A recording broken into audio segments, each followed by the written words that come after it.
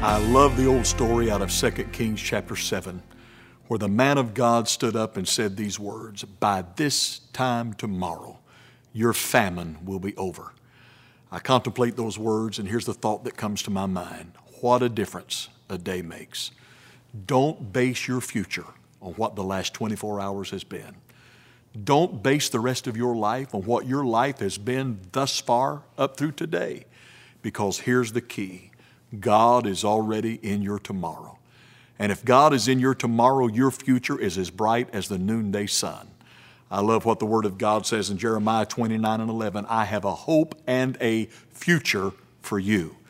Well, I sense that strong in my spirit today, and I'll see you again for just a minute.